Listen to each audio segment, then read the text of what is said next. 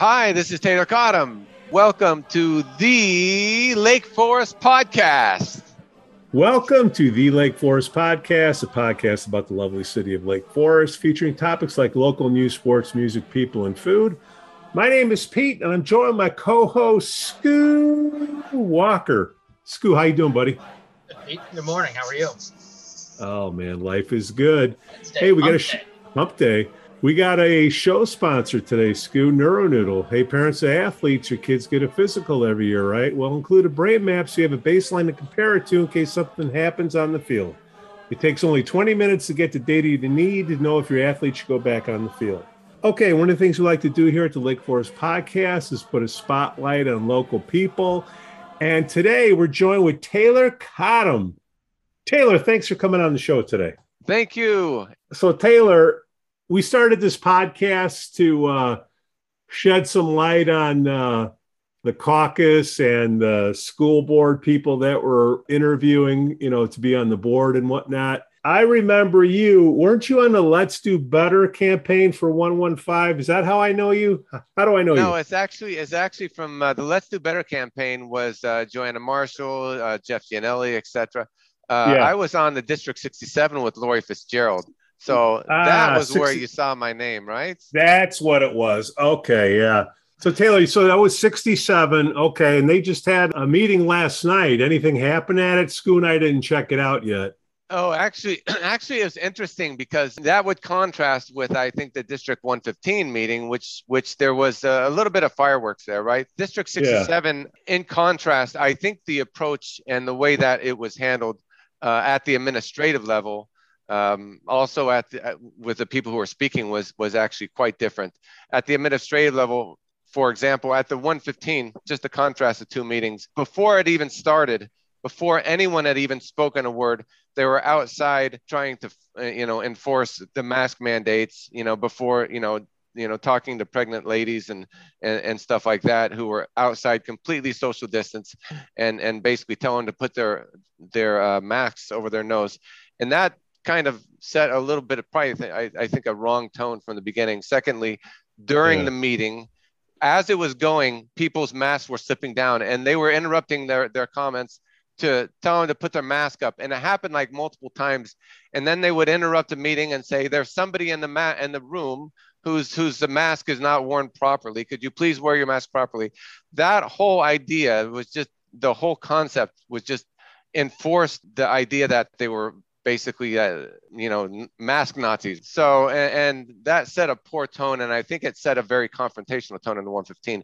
That wasn't there in the 167 meeting. First, for the 115 meeting, if you'll notice that in many social settings, they allow somebody who is socially distanced and who is speaking from a podium to actually remove their mask. Like, for example, when you have a guest speaker, they will actually not have their mask on during the guest speaker. While they're at a podium and they are socially distanced from everyone else, the expectation could be that they should also be given that ability to speak freely without the mask.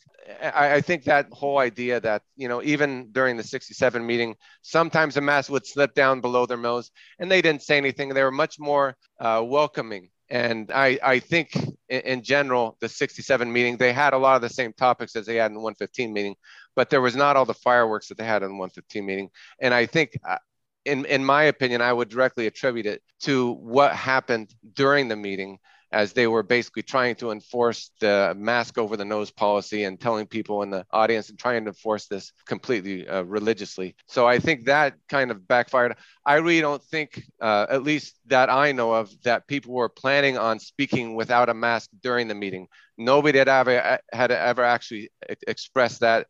And I didn't know of that was actually was going to happen. And I think that was a result of the way that they were acting during the actual meeting itself. That's my opinion. I can't back that up, but I had not heard of anyone actually coming with the idea that they would take their mask off and speak at the podium. I think that was basically an affront to the authority that they could tell us what to do and enforce this the way that they were. I haven't seen the 67 one because that's usually lower key. More lower key, Seemed like a lot of grandstanding was going on at the 115. I mean, everybody's got a point. I get it. Yeah. Some people are running for office, Well, yeah, correct. And to be fair, a lot of times what you have at these meetings, and it's not just the school board meetings. I've been to zoning meetings and city meetings all the time. That's one of the things that I do regularly. When there's a topic which comes up against public interest, you will see a lot of people grandstanding, yelling, and that's not actually uncommon at any of those meetings. And the fact that there were parents that were doing that does not surprise me one bit. I've seen it in other city meetings. This was a little bit more contentious than any other I've seen. The fact that people were willing to do that does not surprise me at all. Now, for 67, Taylor, you were running in the contested side with Lori Fitzgerald. Let's go back in time and relive that fun adventure. How did that all go down? Who started it all? It started with me, right? Yeah. Actually, it started with me. And the reason why, and I explained it yesterday is in the 67 meeting. There's a lot that's happening on the local side, in the local places. Like, for example, in the school boards, that's where the fight is right now in our country, right? I mean, we've pretty much settled on the, for all the federal positions, right? But the school board is where the heart and soul of our children are, right? Those fights are happening right now. Rewind 6 months prior to me deciding to jump into the school board, my brother in Seattle was having a meeting with his teacher, and they sent him a letter in the mail. The letter said that we would like to have a meeting with your third grade student. Please sign your agreements with us having a discussion with him. And he asked what it was about, and they couldn't tell him what it was about. And then he asked other parents, and they said it was to find out what their gender is and what their sexuality is. The parents could not be involved. And this was basically guised under the idea of mental health and anti-bullying, but it was basically perverting those two things. And it's basically to try to find out what there is. And the reason why this is offensive is because our children are our own, and that there is a play to basically say that we know better than you do, and that we are going to make sure that your children are protected. It sounds good, but really what they're saying is that you no longer have jurisdiction over your own children. And that's what prompted me to join in the school board fight. I have nothing against Lake Forest Caucus. In fact, I think Lake Forest Caucus in general has been positive. They picked good candidates in the past. But the reason I was interested in joining the school board, because I can see that these fights are coming down the pike. I don't think they've hit Lake Forest yet, but I think they eventually will. And on these issues, I want somebody with a spine who's going to be able to stand up to the bullying coming from the other side and say, no, we are not going to be doing these policies. The moment that they go against what will be the narrative coming from the left is the moment that we will find out what kind of man or woman they are, whether they have a spine, and whether they are willing to stand up to the insults and the bullyings and the pressure that come from the other side. That's why I was interested in doing it. I was not successful, which means that given that 90% of the people don't vote, that 94% of the people in Lake Forest still haven't formed their opinion on me, right? So I'm okay with that. Well, you guys had a pretty good turnout. Oh, yeah. Right. Yeah, I mean, during the local school board elections, like I said, only 10% vote, 90% kind of sit them out. Maybe they don't have, kids in the system. Maybe they're just not interested in wanting to kind of let things slide. And maybe they aren't very informed and don't feel like voting. But the vast majority of people don't vote. During the contested elections, you go from, there are 20,000 population in Lake Forest. You'll go from maybe 1,000 people voting to maybe 2,000, 2,500 people voting, contrasting a normal election with that's not contested versus a contested one. You mentioned the caucus. Did you go through the interview process for 67 board? From the caucus? No, I did not. Although I do not have anything against the caucus. I think in general, they've made informed decisions. There is some things that are troubling. For example, the Right Track was funding the caucus. The Right Track is a group which has been funded by Mike Madigan's lawyers and other things like that. But there is some things which are concerning, but I think in general, they have done a good job at keeping our schools free and in local control. So I don't necessarily like to say that the caucus is poor. I just felt like that the decisions which are going to come down, in the next, 1 to 10 years are decisions that you're going to have a spine for. And I trust myself more than I do anyone else, no matter how good they are, right? Yeah, but you understand how the caucus in the city works. Everyone that lives in the city is part of the caucus. Yeah. I understand how it works, but I actually did not go through the caucus. I do have the ability to go through the caucus. I just kind of did this. Well, I did this because I felt like we would have to have some exceptional people there and some people with a real spine, because there are going to be some things coming down the pipeline that I would not be in agreement with, and I believe that everyone there would probably make the right decision the first time. The question comes down to when they get the pressure, when they get the people coming after them, that they have to have the backbone to actually come back and stick with their convictions. And a lot of people believe the right things, they have the right values, but do they have the right character? And that is what I'm interested in. And that's what I think we have to do in the whole community, is because that's how people really get on the boards and commissions, is going through the caucus interview process. And that's would encourage everyone to do that if they want to raise their hand and volunteer. Yeah, I don't have any problem with that. In fact, I think that would be probably the traditional way of doing it. Like I was mentioning before, actually, I have been recommended by a couple of people to kind of go through the caucus who have been through the caucus, and I do not have a problem doing that. I think volunteer positions in the community is the right way to go. Best way to alleviate or expel all the noise that the caucus is one-sided and all that is everyone, if they want to volunteer, go through that process, and, the best person is pulled out.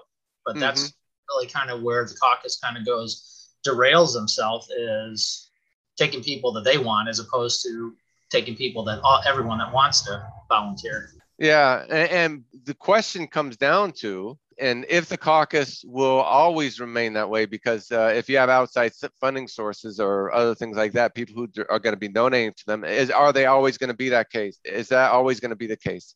Because right now, because those are legitimate questions too, right? If the caucus is funded by people who you don't agree with, could you contest the election? Should you be able to contest the election? I do not think it's bad, even if the caucuses were good. I'm assuming that they're doing in the best interest of the community. Even if they are good, that to have a contested election from time to time when items are of importance, I think is a good thing. Even if they are good, they also need to have their feet held to the fire. And so they need to feel like their job is not all of a sudden a guarantee. I wouldn't necessarily say the caucus is getting money. I would from outside sources, because that's readily available. And Pete, as you know, being on the caucus, that's a small fund of money that is there. So from donations. No, the problem I got is like Lori Fitzgerald. She didn't even know about the caucus process, right? So she hopped on board with you, Taylor. And I'm like, we're scrambling for people, like we need a Ward 1 alderman, right? Mm-hmm. We're going through people right now and interviewing. There's some people out there to say, oh, I don't like the alderman that you had. I'm going to contest it. At least about it. It's where I get in an uproar is Lori Fitzgerald. She didn't know anything about it, and she's lived here for quite a while, and that just drives us insane. So. And then Taylor, you should at least get turned down so you have a beef, Exactly. Give me a chance to vote for you, Taylor. All right. Yeah, I think that's a fair recommendation. I think it's fair. Now, the caucus, if you are a member of the Lake Forest, you are automatically a member of the caucus. But then it ends up to be who chooses the elections, right? And here's where it seems like if you do not have any contested elections, is it a vote for the public or is it a vote for the caucus? That's a question that comes down to, if the caucus are the only people who can make the choice, then what's the point of even voting, right? If everything is going to be only the caucus running for the positions. You got a point there. If there's 3 positions that are open, should you have 4 people that you recommend and let the public choose. Yeah, I think that could be one way of doing it, because right now, I mean, if you only have the caucus choosing, then it's basically democracy by caucus, not democracy. Well, I think I would say one of the frailties of the caucus is the assumption that everyone in the community, 15, 17,000 people, understand how the caucus and works and how people get assigned to boards and commissions, and obviously that's not true. And that's where kind of the rub is. And that's the responsibility of the caucus committee to educate more. By educating more, I mean, in a perfect world, do you have contested elections, in the caucus environment? No, you don't, because the assumption is everyone in the community votes for the caucus members in the wards, and everyone that raises their hand and wants to volunteer gets that shot and gets that interview and all that. But that's the perfect world, and that's not what we're living in. And the caucus just has not adjusted to that or seen that. I mean, Lori Fitzgerald's a perfect example. I mean, she's been in this community for 20 plus years. And, again, it's the onus of each one of us as citizens of the city to understand how our process works, legal process works, getting people on boards and commissions. But, it's also the committee's responsibility more than anything is to educate the community, because to assume is a bad thing. And that's what has been done for years and years and years on this whole thing. Taylor, the money that you guys put in for lawn signs, the money the caucus put in for lawn signs, instead of educating, we go buy lawn signs, and that money could go to Beef for Hunger, right, Scoo? Oh, well, in the perfect world, then we just assign someone a dictator for life, and we do nobody has to compete for your vote. We have we save all that money, right? Is that the perfect world? Obviously not, right? And I'm not saying that, I'm not speaking against the caucus, but I'm just saying that you can speak whatever you want, Taylor. Having contested elections is not a bad thing. No, it's not. Having forcing people to actually work for our vote is not a bad thing. And I know a lot of times you'll see competing lawn signs. And I know this is also a nonpartisan election. So I haven't ever put, I think for the last 20 years, I've only put my party affiliation probably on 2 elections. That's it. But just the fact that you're, they say it's nonpartisan, but you'll have people kind of dividing in one way or the other. It was very quickly determined that if you're of one political leaning, you're going to support one thing. If you're from another political leaning, you're going to support another side. I don't know if that's the best way either, right? In the perfect world, I think you'd have the caucus, which you'd have people of all political stripes, right? I think that's what the purpose of the caucus is, right? To have people be a broad representation of the community, right? Right. I can honestly say, going on a couple of years in, nobody's ever asked. You can kind of guess what I am, but they've never asked what the political affiliation is. It's still the best game in town. For anybody that's saying I'm not an advocate, it's the alternative is that whoever has the most money can advertise and win votes. Okay, so it's still the best game in town. The insider game is coming down to the process where the vice president automatically becomes the president and chooses their executive board, and then you could have an insider game there. We just need to fix that little process there, and then I think there's no beefs. Taylor, we got to get people like you to interview, so at least you got turned down, so you can say, you know what, they didn't like me or blah, blah, blah. I get it. Are you saying I get turned down, Pete? I think that's a big assumption.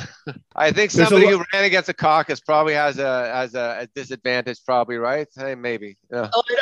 I think, Pete, you're right. I don't think it's getting turned down. It's going through the process, and for years and years and years and years and years of Lake Forest, the best contested election, I think, is those people that have gone through the process and felt, I still want to do this, even though I didn't get selected. Those are the toughest contested elections for the caucus people. It becomes a more of a, I still want to do this. I wasn't chosen, so why? And that's a harder fight than not going through the process and then saying, I just want to do this. And then you're rubbed up against a system that's been here forever. And again, the other thing that everyone fights is just what you said, Taylor, early on. 17,000, 15,000, whatever number that lives in Lake Forest, less, probably 1% of that actually ends up voting. I mean, that's the whole thing. That's, you do all you want to, go against caucus or whatever and get into a position, but you're also fighting getting people to even vote. I mean, it's a turnout. It's a turnout, right? This year, and 2,000 people voted, which, if only social media were voting, all the people that rag on Facebook, and then you see the polls, like something's not adding up. I won as an alderman, and I had 1,800 votes, and I won, or whatever. Exactly. It's like, wait, what? Yeah, you know what? Actually, in yesterday's, it was interesting because yesterday's in the District 67 vote, I saw the people that we ran against, and I could see in their eyes. And actually, there was Carl, and some of the others, and Garrity Helms, and I wanted Ann Levert, etc. I could see them in their eyes. They were basically making a concession that they recognized that when I went up there, I told them who it was, and they immediately know who I was. There's no animosity there. In fact, I came up and shake Carl's hand, and he's a good dude. Some good words. He actually said some good words. And during my campaign, I always try to keep it relatively whole. I don't like making all these crazy accusations about people. But once things go onto social media, they're going to say a million things. It's always fun. I like to have respect for people, even if they are my opponent at the time. And now that they are there, I mean, I'm there to do whatever I can to support them. I want to make sure that when I said that they need to have a backbone, I'm there with them. So add one other thing, the caucus. I mean, that again, Taylor, you're a perfect example. Is these people that are running, let's say they're running it against the caucus. Those people are the people that the caucus should be kind of reflecting on, going, hey, let's get these guys, if they want to volunteer, maybe there's other boards and commissions that are open, have availability that, these people that are raising their hand can get on and get into the system and start contributing. And then, I know what Lori got because of her running, they found a spot for her on a board or commission or something. On the finance side, yeah. Oh yeah. I'm totally into that. But that's the missing, I think, with the caucus is there. You're contesting. you're basically, we're not going to get near you. Yeah. That's the wrong thing, because you have a set of volunteers that are raising their hand. Absolutely.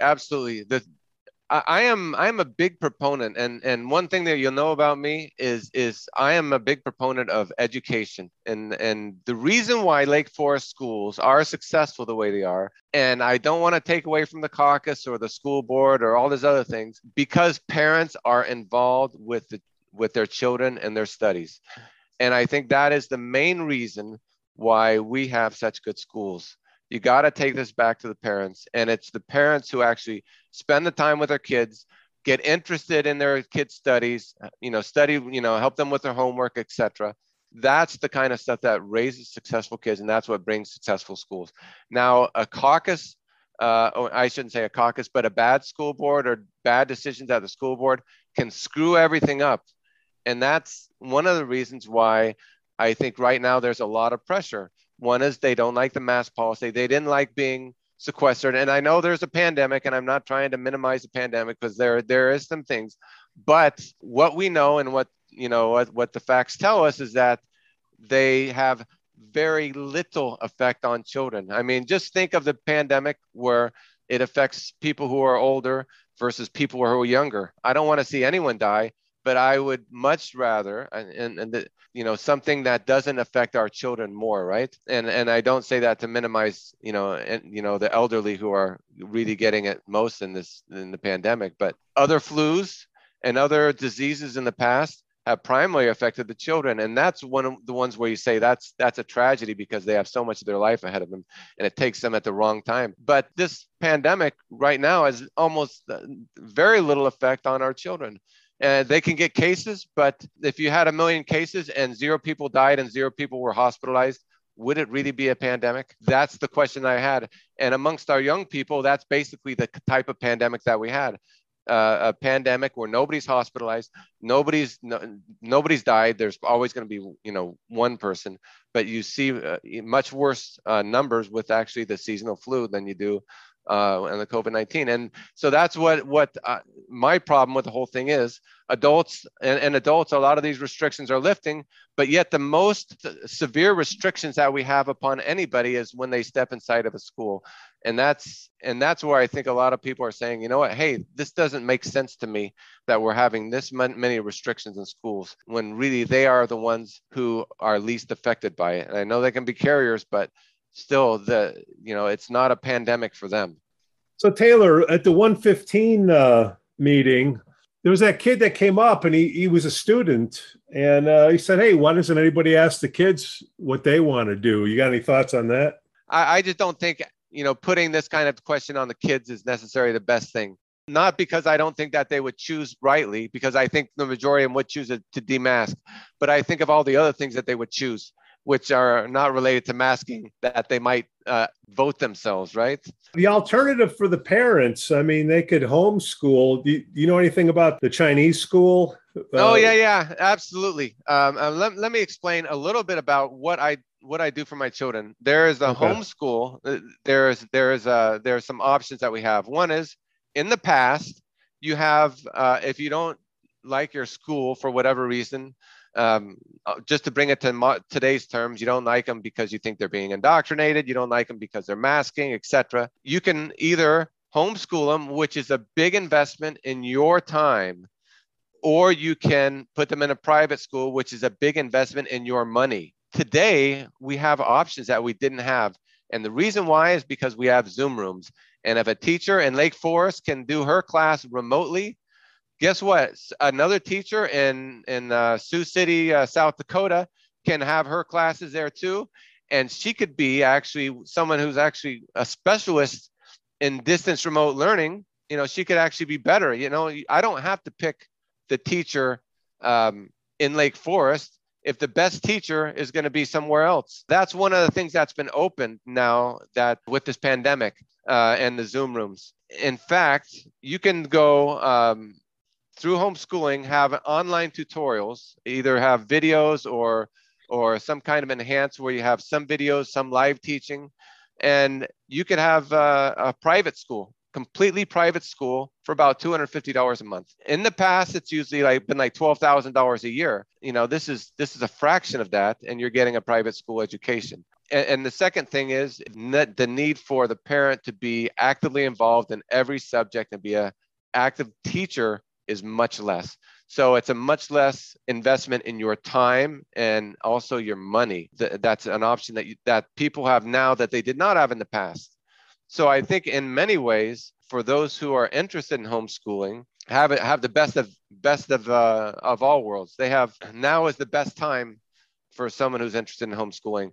And the question about the Chinese school, actually, we supplement our education. We have our kids in homeschooling. And on Sunday, we go to the Chinese school. The reason why is because it's hard to get Chinese language, instruction in the regular schools. But the reason I bring that up is because actually the Chinese community, education is very important to them. And so they actually have these schools which supplement their public schools. And so there's all kinds of opportunities which are out there. And when I would go there, I'm one of the few who are not native Chinese speakers who attend that school. But I'm thinking to myself, why cannot other groups do this, right? Why does it have to be limited to the Chinese community? Why, if we feel like we're not getting enough instruction from our schools, we should be actually actively setting up these ideas where we do our own tutorials, or we have assisted instructions or basically some additional learning on the weekend. And those Chinese schools, they not only offer Chinese language, but they also offer math. They offer fine arts, meaning like music education. They have physical education, and they have all these kind of supplemental programs that are an enhancement to our public schools. In addition, one of the biggest concerns that parents have when they say bring up homeschooling is my kids won't be social, right? How do they do extracurricular activities? There are so many groups that did not exist 5 years ago.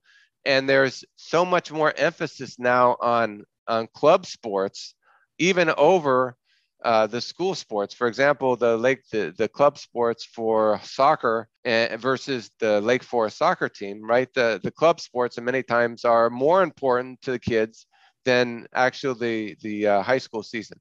And so when I think about the opportunities there that are freely available to anyone if they homeschool, and many times it's the best time in the world to be homeschooling.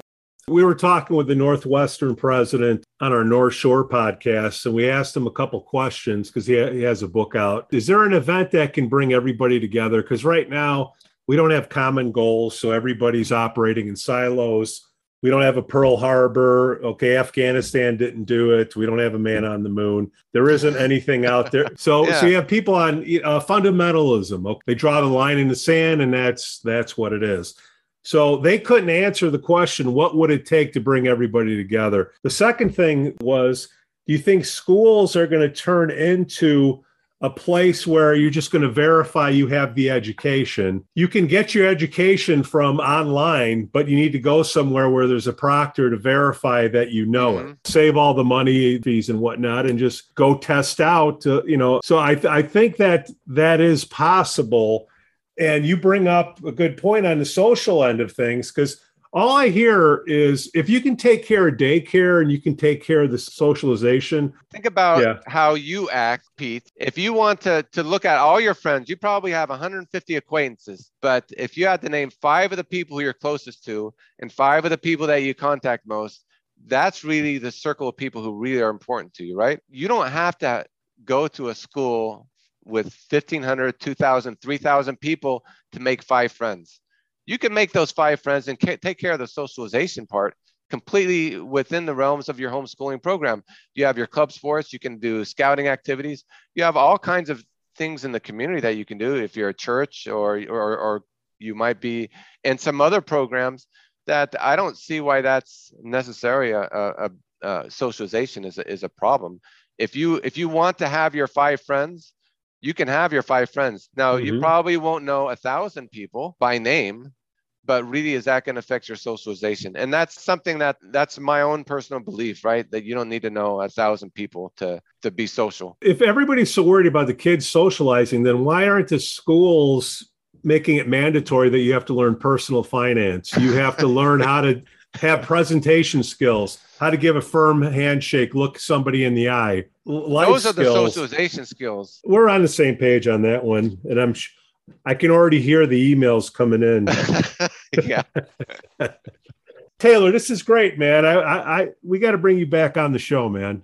I'm okay with that. We could do that anytime. Hey, we're all in this thing together. We just got to, not everybody's right. Not everybody's wrong. It's somewhere in between. And it's that in between that gets everybody out of joint. All right, Taylor. Thanks for coming on the show, man. We'll talk soon. Thank you, Taylor. It's great talking to you. Great meeting with you. All right. Thank you, Scoot. Thanks, Pete. Hey, thanks for listening to the Lake Forest Podcast. Please give us 5 stars on Apple Podcasts and smash that like button on Facebook, Instagram, and follow us on Twitter. Let us know what you'd like to hear about on the upcoming shows. Again, I'm Pete, and I can be reached at pete@lakeforestpodcast.com. On behalf of my co-host, Scoot Walker, we thank you for listening, and we appreciate our Patreon supporters, Church of the Holy Spirit, Reverend Luke Back, and Matt. Cue the band.